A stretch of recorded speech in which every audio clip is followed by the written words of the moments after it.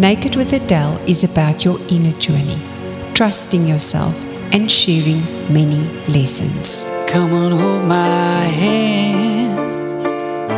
Not sure I understand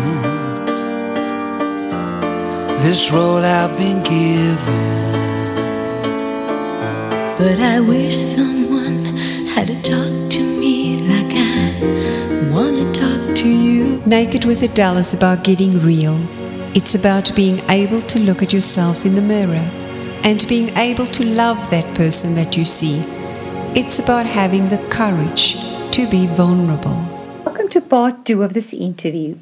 When we transform, we often notice changes where we are the most vulnerable, our relationships. To have genuine courage and take our partnerships to the next level, it helps to know how to let emotions guide us to feel seen and heard. To get your free download of Chapter 7 of Can You See Me Naked, go to adelgreen.com/free chapter. That is www.adele-green.com/free-chapter. Now back to the interview. You're quite a ladylike person in a very corporate business world. The benefit is, of course, it's your own business, so you have the freedom to make choices that maybe other people cannot. But it's still very hard in this environment because it's hardcore. Rands and cents world. To be free, to be the kind of boss that you want to be, to make the kind of difference and get involved in the kind of things that you're passionate about. How do you stay true to Margaret? Well, I think I'm just a very basic person, and it really came out to me the other day when I was on television, and I was the only person on this television show who wasn't an actress, and I saw how they could switch off and switch on, and I just thought, how strange is that? Because they would be quite miserable and sitting doing their Twitter account, and then as the cameras came on, they'd be all laughter and smiling and happiness, and this to me was like quite an eye-opener because I'd never been behind the scenes on a camera thing before. So, and I just thought, well, I'm always the same, I am always the same, and days come and days come, people come, and I treat them all the same. But I think the beauty of us at Hirsch's is that what we do with our staff is very, very different. Most companies have people who work for them, they sell their skills, they take the money, they give the person a little bit of money, and they keep the change, and that's how they do it. At Hirsch's we're very different, where we work with our staff to grow them as people, to make them the best they can be. So each person that comes to us has different strengths and weaknesses. So what we try and do is we build on their strengths and we ignore their weaknesses. When you go to most people, when you were at school, if you were weak at maths, you'd be doing extra maths morning, noon, and night time too to bring your maths up. And your English, which was really good, would just be left. So you'd be mediocre at everything. Whereas here what we do, we build on their strengths and we ignore their weaknesses. So if you're hopeless, like with me, I'm hopeless at selling televisions. I'm not technical. You can ask me how to set the smart TV and connect up the DSV. I have no clue. I don't do that. But I'm really good at cooking. And that's what I do is I cook and I show people how to cook. But we have, especially our young Indian men, they are so electronically minded. They can make anything work, but they can't cook to save their lives. So they don't do the cooking and I don't do the TV. So we work together like that. So we build on everybody's strengths and we ignore their weaknesses. And we try and make them the best that they can be. So we make a very happy environment. Because if you're coming to work and you're doing something you really don't want to do, you'll never be happy and you won't do it well. Whereas if you're doing something you really love doing, you'll always be happy and you'll do it well. On that note, in talking about strengths, you have a microwave story. Tell us, because this was a turning point in your business. Well, we were sitting there and we were selling fridges and stoves and washing machines and air conditioners. And then one day this rep came around and he said, we've got this new appliance, it's called a microwave oven. And this was what year? 1979. So nobody knew what a microwave oven was. They were not in South Africa. You'd heard the odd story about people cooking their cats and all sorts of weird and wonderful tales. But nobody really knew anything about it or how it worked. So we brought it in, we put it into our tiny little shop, and there it sat. So it sat there for ages and ages and it never went anywhere. So one weekend Alan said, well, we've got to pay for this now. I bought it on account, we've got to pay for it, we better get rid of it. So I said, okay, I'll take it home. So I read the book and I did a chicken, my gosh, instead of an hour in the oven, in 20 minutes the chicken was cooked, it was beautiful. And then I thought I'd do a pineapple upside down cake, which would take probably about 40 minutes in the oven. In 3.5 minutes it was cooked. It was divine. So I called my neighbour. I said, come and look at this. This is marvellous. She said, gee, I want one of those. I said, yes. She said, but now so-and-so's seen it and she's seen mine. And so it went on. So I said, okay, what I'll do is I'll invite, I was still a part-time housewife in those days. I'll invite all the ladies in the area and come into the store. And that's when we put all the appliances on the pavement, put the microwaves in the store. We put the appliances on the pavement and we started cooking. And we showed people how to cook in a microwave because nobody knew how to cook. And when I started doing that, a huge multinational company took me to Japan because the microwaves they were selling in South Africa were made in Japan, but the books were written in Australia. So when you got them here, there was none of our ingredients, not the sort of thing we cooked. So they took myself and my friend Diana Lindsay to Japan, and we taught them how to cook South African food. They taught us how to cook it in the microwave. So then we came back and we taught everybody else. So I started the first independent microwave cookery school in South Africa, and we taught people. I used to teach morning, noon and night time too, how to cook food in the microwave, and they were very popular lessons. I had 5 cookery schools. My biggest one in Broad Street in Durban seated 75 people, and we were doing 24 classes a week teaching people how, because So you took something that was a problem and you turned it into an opportunity, yes. and then you developed it and yes. grew it. Yes. But you also then from then you wrote yes. books. Yes. So then what I did is I had the cookery school for many, many years, but in 1994 when South Africa was going through its transition, I didn't want to go out at night, and a lot of my ladies didn't want to come out at night as well. So we still kept the morning classes, but they weren't quite the same. So what I said is, I've got all these years of working in the microwave cookery school. Let's put all the recipes into a book. So my friend who worked in the cookery school with me, named Vanessa, she went to live in Portugal. And in Portugal, she was very busy in the summer, but in the winter, she was quiet. So what she did is between us over the internet, we thanked Bill Gates for our books, because over the internet, we put them all together. And then we put all our recipes into a very thick book, 439-page book, which was called At Home with Hirsch's. And everything is flop-proof. It's food that you can buy at all the local supermarkets, and it's food that we eat. So it went very popular. And then from then I went on, because I'm a vegetarian, I found that, I told you, my parents, whenever I went to my friends to visit, they wouldn't know what to give me for food. So they would give me a lump of mashed potato and a piece of butternut. So I did my vegetarian cookbook, which is all the vegetarian meals you can think of. And then my daughter had got 3 little boys, and she found that a lot of her friends said, oh my gosh, I don't know how you can cook this. How do you get this? Your children have such lovely food to take to school. So she wrote a book called Moms on the Run. And then my son, who married quite late in life, married a girl who was involved in fashion, and she wasn't the best chef in the world. So he wrote a book called His and Hersh's with all modern type of food, and food when they entertained a lot. So it was lovely food that you could use for entertaining. And then my husband, who is actually the original cook in the family, he said, but I've got all my recipes, because he's a pure white Russian Jew. And he said, I've got my recipes from my mother and my family, and his brother's got a restaurant in Israel, and his whole family cooks. And he said, I'm going to put my recipes into a book. So he wrote A Taste of Hirsch's. So we've got the 5 books that went out in quite quick succession. So how do people get hold of the books? We sell them in all the stores. Yeah. Oh, of course, yeah. in the Hirsch's stores. In the stores. And we use the recipes when we cook in the stores as well. Yeah. That's fascinating.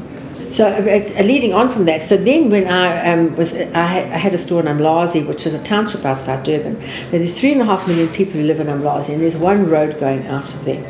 And I saw the women who had no education, couldn't do anything, and they were just so frustrated, and they had lots of children to feed. What do? So I said to my friend Marianne Wundler, who used to be the chef for Nelson Mandela when he was in his heyday, I said, Marianne, you can cook and you can speak Zulu. I can help you. I have space in my shop. Let's start a cookery school. So we started a little cookery school with a few people. But I said, I'm not going to teach them for nothing, because anything you get for nothing you don't appreciate. Let's charge them 200 Rand a month. We would teach them to cook. So we got our first batch of ladies in, charged them 200 Rand, and we bought all the ingredients, and we cooked, and we taught them how to cook, from meals to baking to you name it. Marianne is wonderful. She can cook anything. And the nice thing is that people could eat while they were there. They would eat the food, and they would go back feeling satisfied, and then they would cook for their families. So what we did is then we set all these women who had absolutely no education, who had never worked, never even been into a school. We taught them how to cook, and we taught them how to run their business. So we would show them how much to buy worth of ingredients, and how much we'd make so many fat cook and so many muffins, and we would teach them how much to sell them for, so that they would make a profit. And they would go and sit on the side. They'd start 3 o'clock in the morning. They'd make the fed cooking them up and so they were fresh. At 5 o'clock, they were on the side of the road when the men were going to work. They would sit on the side of the road from 5 o'clock till 7 o'clock selling their wares. And then they would take the money back and they would buy more ingredients ready for tomorrow. But that was the nice part about it was, one, they would be finished working in the morning, so in the afternoon they could not only look after their children, but they could look after other people's children. And they could always feed them because they always had food in the house. So even the children who had no food would come in, there would be food in the house. So with Mary-Ann, we started the cookery school very small and it built up and built up and built up. And last year we had 800 graduates from our school. So that's another one of your projects. That's another project. 800 graduates out of the school, and every one of those people has got a job. How can people get involved in these products? And do you have other projects as well where people can get involved? I have lots of other projects. I mentor a lot of entrepreneurs, and I'll just tell you one that I've done recently. And the story is quite long, but I'll tell you the quick version. It goes back quite long ago, and the little girl, a little African girl living in the township outside Cape Town, was in standard 8, and she got her first boyfriend. And she didn't know what they were doing, and she didn't know what had happened, but they had sex, and she was 8 months pregnant when she realized that she was going to have this baby. And she was shocked. She didn't know what to do. So she went to the fellow concerned and she told him.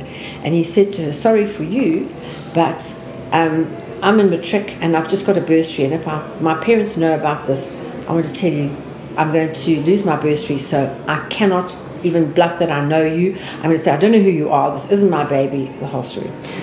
So she went into a state of huge depression. She had the baby. She didn't want the baby. She gave the baby to her grandmother, and she just stayed in a depressed state in her parents' house for 2 years. And she became the maid in the parents' house. The parents went to work. She had 2 little brothers. She looked after them, and she just stayed there because she didn't know what to do with herself. And after 2 years, one night, she got this phone call, and he said, I've got a job with the Defence Force. I can look after you and the little girl now. I'm coming back, and I'm coming to visit you on Saturday night. So she got herself all dressed. You can imagine now she's 18 years old and she got herself all dressed and she sat down and she waited. She put her cell phone on her lap and she waited and she waited and she waited until she fell asleep at about midnight. And at 2 o'clock she got the call on her phone, so she took it and she put it to her ear, and she had this voice, it could hardly speak. And a man took the phone and he said, I'm terribly sorry. He said, your boyfriend was coming to see you and it was dark. I didn't see him. I've knocked him over. And before he died, he asked if he could please just ask your forgiveness. But I'm sorry, he has just died in my arms now. So she went back into a state of depression. She thought, God, what have you done to me? It was bad enough you did this. It was just coming right. And now you've done this. What's going to happen to me? So she went into a worse state of depression, and she stayed in the house and she looked after her little brothers and her mother and her father, and her mother and her father then died, and she got worse and worse. And then one day her neighbour said, look, I'm going to church and we've got this lady coming to talk to us. Her name's Margaret Hirsch, and she's coming on a Saturday morning to talk to us about entrepreneurship. I don't want to go by myself. Why don't you come with me? And she hadn't been out the house like in 10 years, but she went. And she sat and she listened to me speak about entrepreneurship, and I told them my story and how well we'd done. And she went home and she thought about it. She thought about it for a while, and in January 2014 she came to see me out of the blue. This little girl just walked in. She said, this is my story. Well, she actually didn't tell me the whole story straight away. She said, I want to do something with my life. I'm tired. I've wasted so much of my life. I'm 28 years old and I've actually done nothing with my life at all. So I said to her, what can you do? She said, all I've ever done is been a maid in my parents' house. That's all I know how to do. So I said to her, you might not think it's a good job, but if you haven't got a job, being a maid is a good job. And I related to her when I went to Cape Town that I didn't know anybody in Cape Town, so I asked my guys in Durban, anybody you know, somebody who wants to get a job and come and work with me in Cape Town. So Ernest said to me, my niece's name is Promise and she hasn't got a job, why don't you take her? So I took her down, and I took a whole lot of my staff from Durban and a whole lot of staff from Joburg, because I was starting my branch in Cape Town, and we had all the beds in a row. It was like a dormitory, 12 beds. I said to her, quickly, the sheets make the bed. And she folded them into a little block and she put the mattress protector over. So I said to her, why did you make the bed like that? She said, you have to understand, Mrs. Hirsch, I've never slept in a bed. I've never made a bed. I didn't even know what a bed was until now. So I said, what do you do? She said, well, at night we just all roll ourselves in a blanket and we lie on the floor. So I said, oh, and I had to teach her how to be a maid, and I taught her. So I said, well, I've taught Promise. Now, if you know how to do that, let's get ladies, but you must go out and find me 6 ladies and tell them you're going to charge them 300 Rand for a month. You're going to teach them how to be a maid, but at the end of the month, you'll find them a job. So she went out, she got me 6 ladies, we got the 300 Rand each, and we brought them in. And they worked in Cape Town, I live above my shop, so they worked in my flat. They learned how to make a bed, how to use a washing machine, how to use a vacuum cleaner, how to cook, how to do basic first aid, all of the things. And at the end of the month, we got them all jobs. With some ladies, we got them a job for a day. So it was 300 Rand for a day. We gave the maid 200, we kept 100 back. Some people wanted a maid for a week. I've got people coming to stay for a week. Or it's 1,500 madams. We gave the maid 1,000, we kept the 500. Some people say, I want just a maid for a month. I'm just here for a month. And in Cape Town, a lot of people just come for a month. And we'd say, that's 4,250, give the maid 3,000, we keep the 1,250. And so her little business started to build up and build up and build up. The next month we got some more maids, we taught them. And the next month we got some more maids, we taught them, and we're hiring them out now all over the show. And after a couple of months, she bought a little Skodonk motor car, and she could get around, and she would do quotes, and she would do spring cleaning, she would do, expanded her business. She expanded her business. And then she came to me after a while, and she said, I want to take my business to the next level. I said, no, you must think about it. It's your business, you think. So she thought and thought, and she thought, what does the madam not want to do after a party? What's the very last thing you want to do after you've had a party in your house? You really don't want to clean up. So she said she's going to start a party cleaning service. So her and the girls would go to sleep at 6 o'clock at night, and they'd get up at midnight, and they'd get into her little Skodonk car, herself, another maid in the front, and 3 in the back. And off they would drive to the fancy houses in Camps Bay, and they would sit outside, and when they saw the madam waving to her last guest, they would get out the car, go into the house, and they would clean that house from one side to the other. The madam would go to bed, and they would clean. They were like little fairies in the night. They would come, they would clean all the toilets, wash the glasses, wash the plates, stack everything for the caterers the next day, and off they would go. And I always said to you, you've got to go the extra mile. She would even cook breakfast for the lady the next morning. So when the lady got up, her breakfast was cooked, and her house was spick and span. So she went from having nothing. And I said to her as well, I said, what do you want to do? She said, I really want offices in Century City in Cape Town. Oh, that's what I want. So she went, and of course the rents are astronomical. But I said to her, there's a business centre that's open next door. So she went there.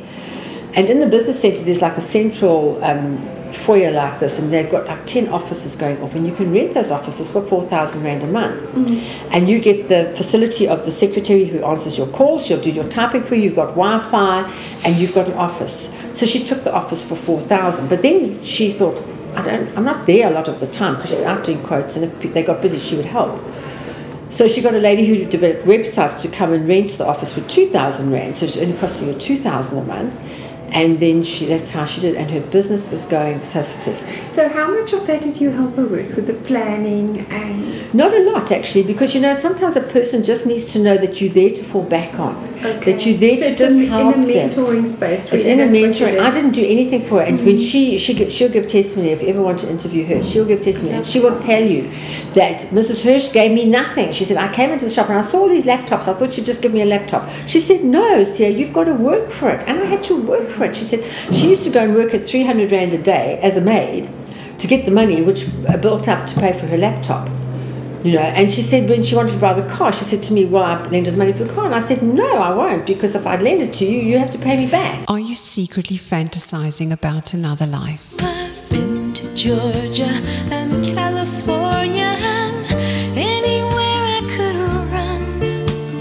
Took the hand of a preacher man and we made love in the sun. But I ran out of places and friendly faces because I had to be free. I've been to paradise, but I've never been to me. Naked with Adele is about your inner journey, trusting yourself and sharing many lessons. Come on, hold my hand. Not sure I understand this road I've been given. But I wish someone had to talk to me like I want to talk to you. It's choosing to remove the mask and reaching within to bare your soul. Now I see if I wear a mask, I can fool the world, but I cannot fool my heart. It's about women staying true to who they are. I love you, but I gotta stay true.